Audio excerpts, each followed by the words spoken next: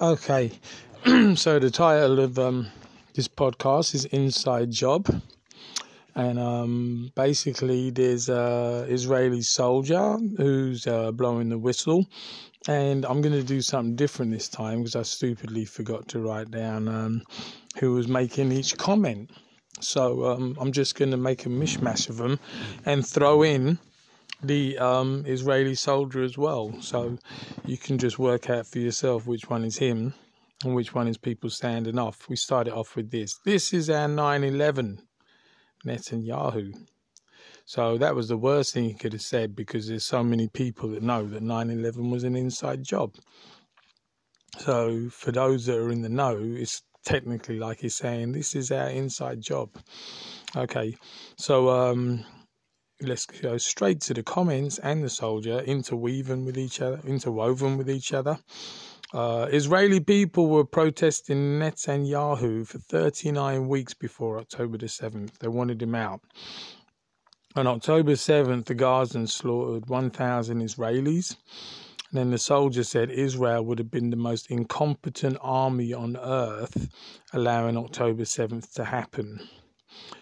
Israel let that happen to set it off. There's no way that Israel could be breached in that way unless it was an inside job, because the Gaza border is the most heavily surveilled border possibly on the planet.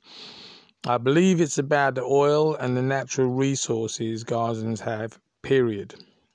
They wouldn't know about an attack planned by thousands of Gazans.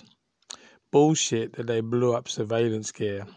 The fence was breached in 15 different locations, and the most advanced border in the world didn't know about that.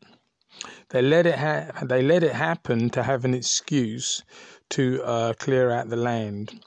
I know all these things firsthand because I served on the Gaza border.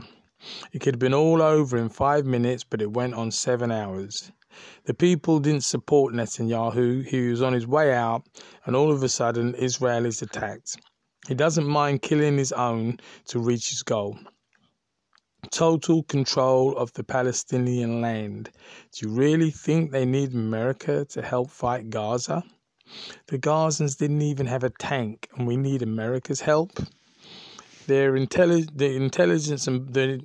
Israeli intelligence and border security has been leading the world for decades.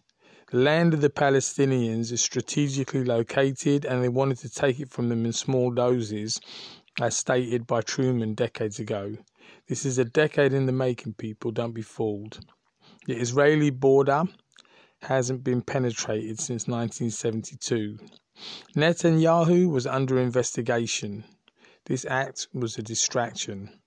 20 feet high fences, automatic gunfire when sensors are tripped. Didn't happen. You'll figure it out, get a clue.